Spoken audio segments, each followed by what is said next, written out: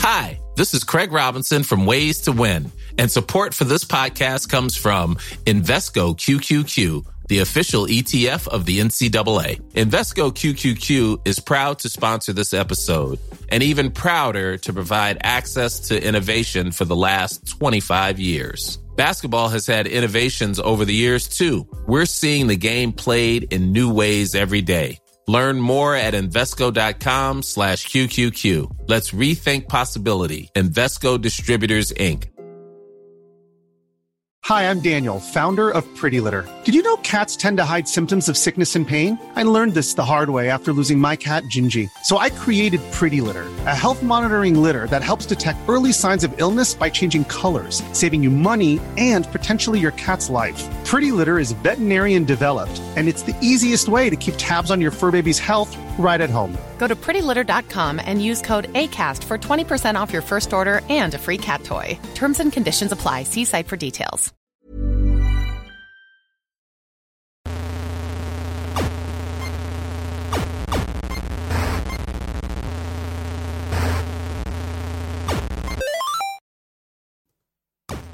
Welcome again, or maybe it's your first time, but either way, welcome to High Resolution. Thank you so much for joining us again. Last week, we ran our interview with founder and CEO of World of Tanks makers Wargaming, Victor Keithley. And this week, it's a kind of part two as we look at the local story of the same company. Today, we're hearing from Steve Wang, General Manager of Wargaming Sydney. Before that, he was the CEO of Big World, the middleware developer that used to make massively multiplayer systems and license them to companies, including Wargaming, before being acquired to become part of that big World of Tanks family and run this critical aspect of its online infrastructure for the whole company and all of its games. We talk about that transition, about working and collaborating in a global organisation like Wargaming, and on the state of the industry in Australia and New South Wales, and also how we can keep improving the whole environment to make sure that we're actually growing great talent to create more opportunities like the one that Big World made for itself. Lots to chew over in here, and Steve is a really fun person to talk to, so let's get on with the show. A good place to start is just that basic idea of, you're obviously part of Wargaming. What's your take on, what it is that sort of fans love about the whole Wargaming world of games? Right, yeah. Well, I think for Wargaming, having joined, first thing that you notice about Wargaming is everyone is incredibly passionate about making the best games we possibly can. So, every day I just see designers and artists and programmers looking how they can make the next exciting experience as good as possible. And I think that's the kind of thing that comes into the heart of any game, regardless of what the genre is. And it comes out in how it manifests itself. And I think for me, at the heart of our games is this sort of balance of collaborative strategy and competition. And then over the top of that, there's this huge amount of attention put into the feel of the games. So, like this complex detail behind, for World of Tanks, for example, just how those tanks feel, how can we make them feel super, super tank-like so that it's really that immersive experience. So you kind of put all those things together and you get this kind of little bit of a magical mix of these different elements. So I think that's probably something that really comes through with the gamers, where it resonates with them as well. So what's your sort of memory of that origin story, I guess, of the coming together from Big World into, I guess, having Wargaming the customer to we're going to actually all become one big happy family? Yeah, that's a beautiful way to put it. Well, I guess for the origin story, we've been working for a while on Big World Tech, and it was sort of a project that was a bit VC funded as well. We'd sort of seen the early days of online games, got super excited by that and made this sort of custom engine specifically for massively multiplayer online games. And Wargaming was one of our customers. And when I was thinking about that origin story, they'd actually licensed, I don't know if you know this, but they actually licensed to use Big World to make a game whose working title on the license agreement was Orcs and Elves. And that was actually World of Tanks. So they were seeing also this rise and thought, no, I know we've done these strategy games. We're going to pivot and we're going to make this, but it really wasn't in their DNA. And so then they had a huge pivot, and then they made what ended up becoming World of Tanks, which was quite a remarkable That's amazing journey, to go with them. I remember, talking about guys going, is this the are they making a second game? What's this all about? So, no, they just changed like that much. And obviously it was it's obviously a fantastic decision for them, and, really embraced all the things that they were super keen on, the military strategy elements, was where their passion really was. And, it was a great journey working alongside of them as a sort of a technology partner, I guess. And as they went to launch, it was quite clear that they were onto something really quite remarkable. Sort of all these things were coming together. And then, when it took off, it really was great for us, I guess, to think that we'd put a lot of effort into making a scalable technology that could handle millions of players, and their game went sort of gangbusters. So it was like nothing collapsed and fell down. So we were super happy about that as well. And it's, hard to think of that because that was back in 2010 and 2011 when they started doing that. So that scalability that we see now in cloud services and all sorts of things we take for granted was then one of those sort of tricky pieces that became a key part to that. So, a few journeys between Minsk and Belarus and Sydney, Australia were done over that time. But, it was exciting times. And I mean, what's sort of that? Look, it's probably a good place to kind of talk a bit about, what it is that sort of your studio does at a technology level. I mean, it's probably evolved a long way since then, but because as you say, they might have been at one point making some kind of fantasy game that then became World of Tanks, but if you're not making the graphics, if you're not making the models and things, then it's, when you're at a kind of a lower level in that, how much changed for you? Was it almost like that's kind of invisible to you because you're kind of down there in the weeds of the technical code and making the technology sort of work appropriately for the multiplayer experience? I think it'd just be helpful to explain to people that tier of tech that your kind of studio has specialized in, at least back in that early phase. Yeah, sure. So it's definitely in the middleware business at that point, and so probably the best examples today are things like Unreal and Unity. So these are like game engines where you can focus on the game. So a lot of things that are in common for a game like that, the 3D rendering, the network code, how do we connect and efficiently send sort of packets of information between players with low latency and so on. So you don't really want to get down to the network layer and to fancy algorithms for, doing ambient occlusion on trying to make, water look particularly wet when it touches the surface. You just want to make a wet surface and that's it.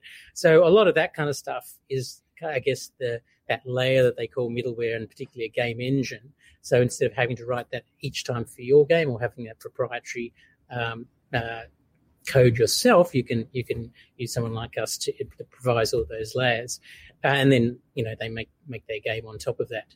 But it was surprisingly adapted to that because they are a bit, they have in common, I guess, in terms of their first Orcs and Elves proposal and World of Tanks as it finally turned out. They got the commonality, of course, is having huge number of players, but some of the nature of the interactions and things are a little bit different. So we certainly were working with them to sort of tune it as it starts to ramp up and really show that it was going to get the huge numbers. Yeah. And so then how has the role within Wargaming evolved since that time? Are there other things going on in the Sydney studio now instead of just worrying about those kinds of tech layers? How has that relationship sort of started to grow? I know when I spoke to Victor, he was kind of focused on that idea of saying, well, it's about the talent wherever they may be. So, has that sort of idea of just finding talent to fit into other aspects of wargaming happened as well?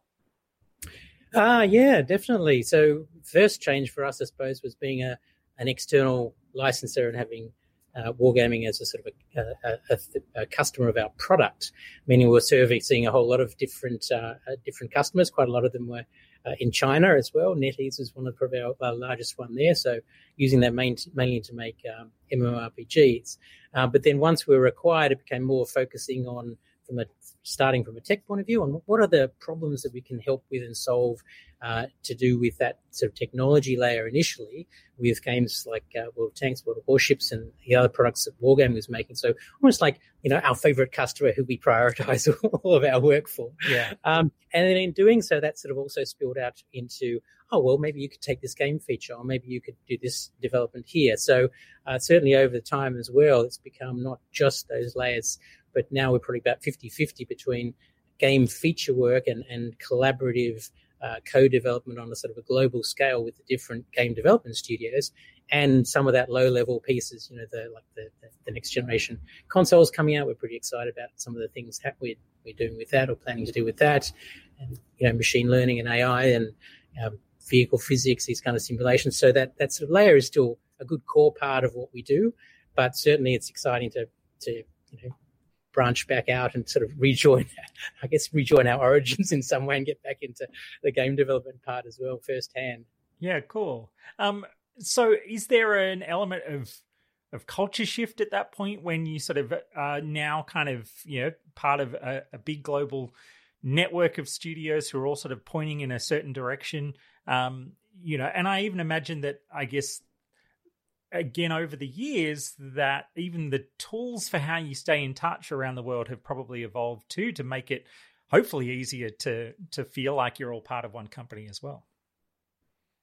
Yeah, that's been really quite an interesting journey on a number of levels, really. I guess when you go from being relatively small to being part of a global organization, it is quite a transformation in some ways. You're having shared techniques and shared ways of doing things. And it's not without its teething problems as well. Some, studios have a certain way of doing things. We'd like to do things a slightly different way, and bring those things together is always a little bit challenging. But I think one of the things that's been one of those great common denominators, it's about us as human beings, and in this case, us as passionate game developers. So there's this commonality, whether it be engineers or technical artists, both getting excited about the same things, and therefore that being one of those driving forces to solve problems. But it's been very interesting also from just a point of view of culture, from the point of view of even just geographical culture influencing, the sort of social norms of the different regions. And of course, Belarus, the heartland of World of Tanks, being part of the CIS ex-Soviet countries, and Australia, more part of the Western side of things. It's been more of some of those stylistic things that you take for granted in the way you interact, the way you communicate, and really getting to understand just the nuances of, the way that communication happens was really been very interesting part of it. It's good to have this sort of underlying destination that brings it all together. Yeah, awesome. And is it kind of a network approach to the way it's kind of structured? Do you sort of talk to different people in different ways, or is it kind of more like a hub and spoke idea where it's sort of you go through the center and then, that's the main way that you sort of interact with different aspects of what the company's up to? No, I mean, one of the things about Wargaming that I think is really good is it is about the connections, the individual connections that you have. So once you get established, then it's not very hierarchical. It's project related, team related. This team has got this expertise; they will deal directly with these teams. So we have calls at all times of the morning and the evenings to overlap with the different teams globally on different things. Some of them on more technical aspects, and some of them are more gameplay features. But it definitely is sort of a team to team connection rather than something that goes through a central part. So that I think that makes it better for the disciplines and for the actual work that you're trying to do to be more effective and more collaborative. The people who've got all the answers are kind of hammering it out together, and nobody else is like me is getting in the way. I realize we've kind of skipped over the painting the picture of what the Sydney studio looks like now. So, how many people are there? How is it sort of split up, I guess, in terms of teams and the kinds of roles people are performing? So I think today was described by our admin person who is here. So we do have the office open, so we have an admin person here all the time. She said, today was reasonably busy. There were 7 people here. So it's really a little bit of a ghost town at the moment. We like many, I guess not just in our industry, but like many people who are sort of technology savvy or technology is part of what they do, spread out and were able to work from home quite quickly. We had a little bit of a jump start because we actually had a couple of people already working remotely. We had one guy in Brisbane, someone in Melbourne, and someone in a remote part of New South Wales. And that was just more by people had left and decided they still wanted to keep working for us. So we just thought, we'll see if we can stretch it to this remote working. So it solved a lot of those kind of structural problems, and we're able to sort of push people out to be working from home quite quickly. I think we're now probably in the second stage where a lot of people seem to be going through, oh, God, I just want to see a human being. Yeah. All these video calls are driving me crazy. And I think we're finding that, it's very different for everybody. We had a couple of people with 3 young children under the age of 4, down to right at the other end of the spectrum. I think we had sort of like some senior technical experts who were going, oh, this is great. I just get so much heads down time. I can just, sit down and not be interrupted and get stuff done. So it was a complete rebalancing of a lot of those factors. I think that one of the things we miss the most is, in that game development world, it really is about that collaboration of where expertise and ideas all come together, and that's quite difficult to do remotely. And I think sometimes people have come into the office just for those moments, but that's probably the one that we still are trying to change our processes and find a better rhythm on. Yeah, and I mean, actually, there's an interesting sort of element here. Are some of the lessons and the systems that you've used for interacting at a global level, is that something that's been able to apply at a local level when people had to kind of just head home for a while? Or did you have to sort of come up with, whole new ways of trying to create the right kinds of local interaction? It was probably a little bit of both. So in some parts, because of the global collaboration, a lot of things already had to be distributed and able to be reasonably efficiently done, whether it be compiling latest game builds and so on. And so a lot of that we were able to push out reasonably well to the local side of it, because we'd had that in place anyway for those global collaborations. But I think there's always that difference between a big global collaboration and that's kind of like many collaborations. You can try to minimize those points of crossover and have enough kind of agency and independence over the areas you're responsible for, so to make that, particularly with time zone differences, to make that communication as effective as possible. So that was probably one of the things that didn't quite match, because here we're all in the same time zone. So it wasn't, that level of communication was a little bit more rapid, and we needed to put in a few things, a little bit more emphasis on a few of those mechanisms. Hi, I'm Daniel, founder of Pretty Litter. Did you know cats tend to hide symptoms of sickness and pain? I learned this the hard way after losing my cat, Gingy. So I created Pretty Litter, a health monitoring litter that helps detect early signs of illness by changing colors, saving you money and potentially your cat's life. Pretty Litter is veterinarian developed, and it's the easiest way to keep tabs on your fur baby's health right at home. Go to prettylitter.com and use code ACAST for 20% off your first order and a free cat toy. Terms and conditions apply. See site for details. Yeah. So at a bigger picture level, what's your sort of thoughts on, I guess how the Australian industry has evolved over your sort of time in and around it? And clearly the last decade also seems to have, a lot of things have accelerated, but, what are some of your big picture thoughts on the state of the local industry? Yeah, well, it's come a long way since I started, I tell you what. I think it was like we were working directly for Electronic Arts and we had a team of 4, It's kind of almost impossible to imagine these days. But yeah, the last decade, I think the Australian industry, it's gone for a real position of opportunity with the strength and capability of talent. We've shown, I think, we can really make great games for a world market on a very, very competitive stage. And in particular, I guess the mobile and indie studios have really shown that there's an avenue for the creativity and the technical talent to sort of meet in a size of a production that studios in Australia were able to take on and then have that kind of world success. So I think that really says that we're in a position where we know, we've got the ideas, we've got the technical capabilities to be able to do great things in the industry. I think now we're sort of poised where we need to do what we can to really take that position and accelerate it further from here, in whatever we can. It's always challenging to build up a sizable industry like from scratch, and I think that's where there's opportunities for some government assistance and government programs and things to really help accelerate these things further. I've also realized through a lot of these conversations I've been having that there aren't that many.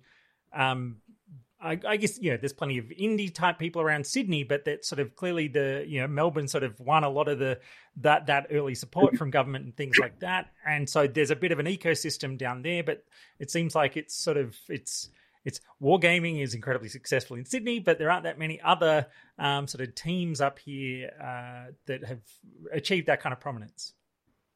Yes, look, that's very true. That is very true. And so hats off to the Victorian government in the early days of recognising that as an industry. And I guess, more recently, hats off to the South Australian government for really seeing that as an opportunity. I think they're really punching above their weight over there, with my Mighty Kingdom and with the government programs that got over there for the PDV.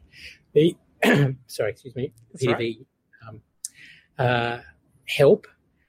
And I think those things are things that are representative of how government and industry really can work together, because the first step, of course, is recognising that it is an industry and a growing one. Obviously, it's I guess the latest figures are.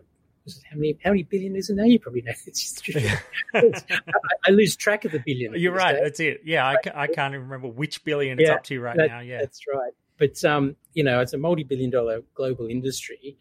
I think one of those parts that is has a huge opportunity is the fact that if we think about the end product, is just this digital download that, with the internet being the way it is, you can have in a few hours anywhere in the world. So you've got no supply chains, you've got no cost of goods, you've got none of the other barriers. It's just, did somebody like your product or not? And then you've got this global marketplace. So it's a huge opportunity now to be really investing in and pushing for more of that. And I think probably, the New South Wales government has been a little bit slow to embrace it the way we would like to. I guess we're seeing that. And there was a good report, I think, by IGA, actually, is it IGA, who had the industry group, pointing out really that it could be a $1 billion industry by 2030, which hires 10,000 workers, and to accelerate that would really a call for this 30% tax offset for game development. So I guess we're a good example of that as now having been acquired by Wargaming, as an international company. And seeing that, the talent is here in Australia, it's a great opportunity to do that. And so with a small amount of assistance in terms of just that recognition to help grow an industry that can provide those jobs of the future in an overall globally growing industry is a huge opportunity. So I'm hopeful that both the federal government and New South Wales government will turn a little bit more attention to those opportunities. I mean, there's a good point there as well on, because I think you're right. Wargaming is a great example of, the possibilities within the industry and that was ahead of, it's funny. There's been different eras, obviously, throughout the history of the industry where sort of there've been overseas companies have come in and they bought things, and then, there are a couple of those old crashes where then they got rid of things. Yeah. But it feels like we're in a much more kind of stable era for what gaming is in its maturity and all that sort of stuff.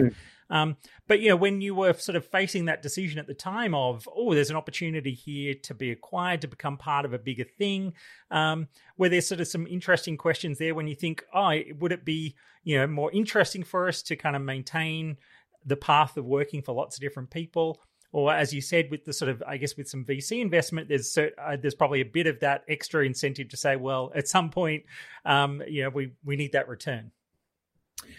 Yeah, I think it was a difficult decision like many of those things. But as you say, when VCs get involved, they're always looking for their exit strategy, as they like to call it. So they were pretty keen. But I guess having those conversations, it comes down to one of those things fundamental to any business, really, is who you decide you're going to partner with and how really you expect that to turn out.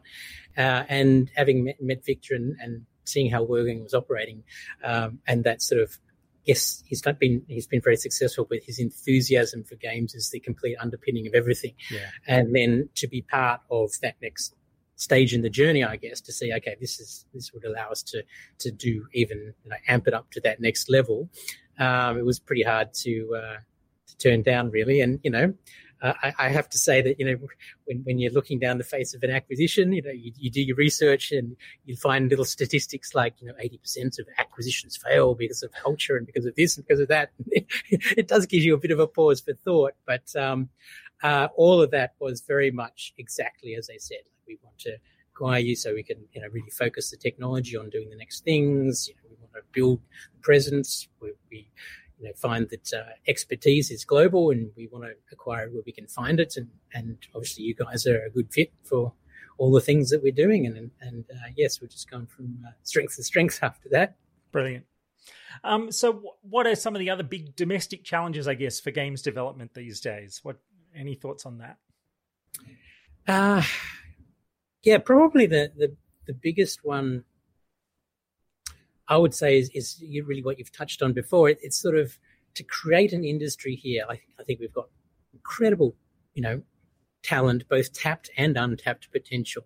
And it starts all the way back to university in terms of growing that. But even then, it's like, well, how big's the industry? And maybe there's people who are put off from joining because they don't feel it's an industry yet. So I think so much is just really hanging on whether we can get this critical mass of a better critical mass of developers, have the whole industry being treated, seriously by everyone as an industry. It's not just, that's just a game thing. No, this is like pushing games technology, pushing technology as we see it, that then, goes into so many other areas. If you look at graphics and physics and simulation and AI and all the things, there are cutting edge innovation pieces to a much more national, I guess, potential benefit, even if people move out of the industry as well. So it's a huge opportunity to grow that from the word go. And so that's where I think that the challenge is really getting that kickstart. Canada has been very famously held up as a great example of having government support that really made a huge impact on the industry there. And there's no reason why, with the talent that we have, that something similar couldn't happen here. So I think that's probably the biggest thing, if we can keep on pushing that message. And, I'm definitely on the positive, optimistic side of that. Not too long ago, I don't know if you were part of it, but there was a live stream, again, for SMG Studios playing their game of two shadow ministers who live streamed that game while they talked about the industry and talked about games. And it clearly was just part of what they saw as being, a fantastic industry to be a part of. And I think as time goes on, as all of us have growing up, have played games, and now we're all getting proper jobs, then and in government and in industry, then we have more chance of those things really being properly recognised for the potential that it has, and then being able to establish some of these incentives that we've talked about, particularly the PDV at a federal level, would really help. I mean, if you look at us as Wargaming now, an international company, that kind of incentive is the sort of thing that massively helped grow the Canadian industry, and there's no reason why that wouldn't attract people here, because people are recognising that the talent is here. It's fantastic to see that Sledgehammer, for example, was set up in Melbourne. I mean, arguably one of the, if not the most well-known and most successful franchises in the entire games industry, decides to set up in Australia. I mean, how good is that? Yeah. That says something about the confidence that the talent is here. So really, it's the opportunity that is waiting just to be totally latched onto. And it's exciting to see what can come out of that, I think. Yeah. And I mean, sometimes there's often that question of, where are the rungs kind of missing on the ladder? That it's like there's lots of people who might be getting that initial training, but then there's sort of those gaps in how you kind of might need to, I guess, where you need to look when you're trying to recruit people for different sorts of tiers of roles. Because it's like, well, you need the people with the experience to mentor the newest people so that they can get to the middle tier of roles. Any sort of thoughts on those issues of where the rungs are missing right now? Yeah, I think that's also where, another little hiccup at the moment, which is a bit unfortunate. With COVID, it's stopping any travel. But even prior to that, there's always a focus on Australian jobs, and sometimes I think that's a little bit narrow. So we've benefited hugely from some fantastic overseas hires, like bringing people from like the industry leaders, the Activisions, the Ubisofts of the world, and coming here. Then that just fast tracks and accelerates that whole mentoring program. And so the whole visa process has become a lot more painful and a lot more expensive recently because it's sort of seen as protecting Australian jobs, which I think in this case is really a little bit short-sighted, because it's really those people who accelerate the learning and the experience and the training, and then those people then go off and start their own studios or others, and it helps really, propel the industry a lot further. So, I think if we can tackle some of those things, that will also help us accelerate things a little bit quicker. Yeah. So we've touched on the sort of the COVID stuff a little bit earlier, but what's your sense of how game development, I guess, is now responding to this becoming a longer term situation, that it wasn't sadly wasn't just hopefully it'll be over in 2 months. Now we're 6 months down the track. As we sort of said, it's like, well, maybe it's been good for selling some games, but it's harder to make games. What are sort of some of your thoughts there? Yeah, so I guess in a nutshell, it's been good for selling games. There's been an uptick at a very practical level of people saying, in the back of my mind is always, but games are discretionary expenditure. Isn't that going to be hit?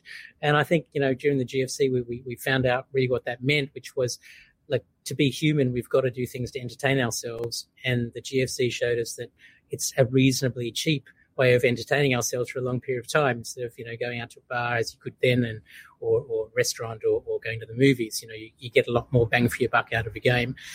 So this is with the lockdowns and other things have contributed to people not being able to take holidays, people being more confined has meant that they still need the entertainment and want to do that. So I think overall the industry definitely has benefited in the short term. Certainly wargaming has been fortunate in that area, in that short term.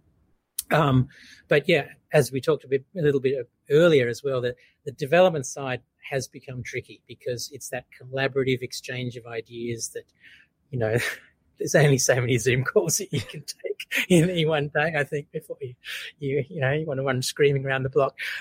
So getting together for those periods of time and making that collaborative stuff still happen and effectively has been much more challenging, and particularly sort of globally still with some of those collaborations, without having just a single link and two groups in different areas discussing things.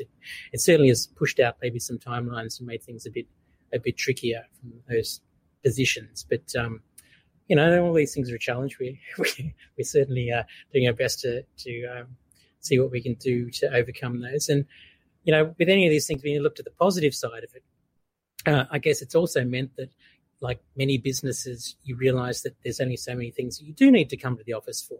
And so the whole idea of employing someone sort of sight unseen remotely before was like, I don't think so. That's never going to work.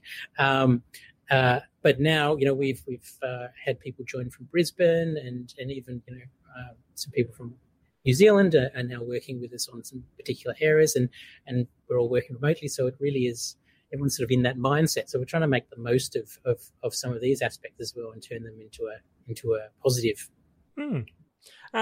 So in wrapping kind of things up, it's like, what keeps you excited and driving forward in working as part of this industry?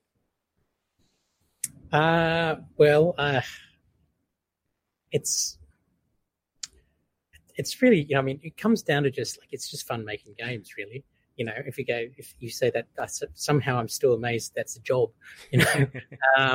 and for me, it's always been. No wonder some people don't take it seriously. I mean, even you don't. That's right. But beneath that surface, when I look at it, it's so much on the cutting edge. I mean, if you think about what a game is in terms of its pieces, it's the coming together of ideas that are sort of the heart of who we are. It's taking all this, ever-moving technology, advancing forward. And with games, you can't sit back and relax because, there's always one more pixel you can squeeze out of something. It's not like, okay, that's not too bad as my banking application. That's doing the thing. We can just sit back and relax on that. No. If we can squeeze a bit more out of it, then you squeeze a bit more about it and you get to the next level. So it's that idea that it's constantly moving forward on the cutting edge of technology and ideas. And it's this moment when it all comes together. And I like to describe it as like, it's this incredible thing where we get to engineer fun. Like fun being this abstract concept of like, what is it? Well, we make it out of something. I don't know how, but when it happens and it comes together, it is just hugely satisfying. And I don't think that ever goes away if you're in the games industry. That's brilliant. So are there any sort of key moments in your time with Wargaming or as part of the big family that you're particularly proud of? Look, when I reflect on some of those things, it's the fact that code that was developed here in Australia, in Sydney, has been now played by, more than 250 million players across the world. It's pretty hard to beat. Like, it's pretty satisfying feeling that it could have got to that. And, World of Tanks celebrating its 10th anniversary this year. It's really a fantastic community of loyal and dedicated players behind the game. It really makes a difference. And being able to contribute to a game that players continue to enjoy playing and continue to come back as it continues to evolve is a real privilege. I mean, I think it's just an amazing achievement to have a game that's, be able to do this over the course of a decade and still, through that interaction, find things that the players are still going to love to play. Yeah, I loved when I spoke to Victor and he sort of, I think, made a great emphasis on that idea of when you've been around for 10 years, you could call your game a hobby now, and that idea that yeah. people kind of have a completely different relationship with what it means to them to be able to just keep coming back to it and enjoying it as just a regular part of their lives over an extended period of time.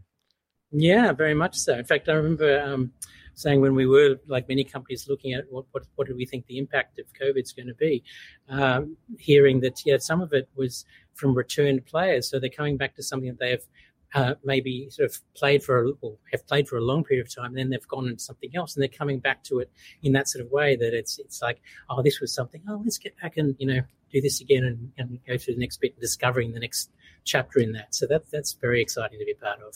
Yeah. Any other thoughts that I might have missed that, you think are important parts of the story of success in your business or in the industry? Yeah. I don't know. I'm always optimistic about the future. I think it's, practically speaking, in terms of the Australian industry, I think, as we talked about, I think time is on our side. As more people are growing up and experiencing games, then that's the kind of thing that's also going to help provide that support for the industry.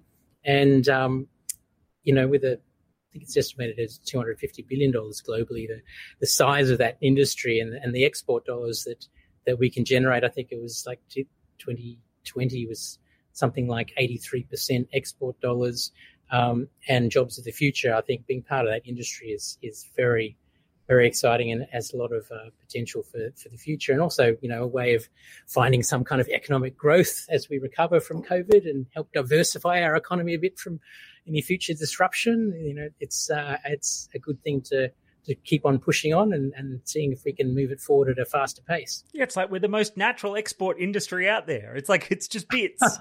It is. It just bits. It can be there tomorrow. Yes. I mean, and that really is like one of those, World of Tanks and Wargaming is one of those stories. They were, I think, when we started dealing with them, they were, a successful company making sort of strategy box games out of mainly for the Eastern European market, and maybe 150 people strong, and now they're like 5,000 people globally. And really, that sudden resonance globally and then getting it out there everywhere. But that's the opportunity I think that the Australian industry has. We've shown that we've got the talent to be able to make those products that can resonate with the rest of the world. You should just do it,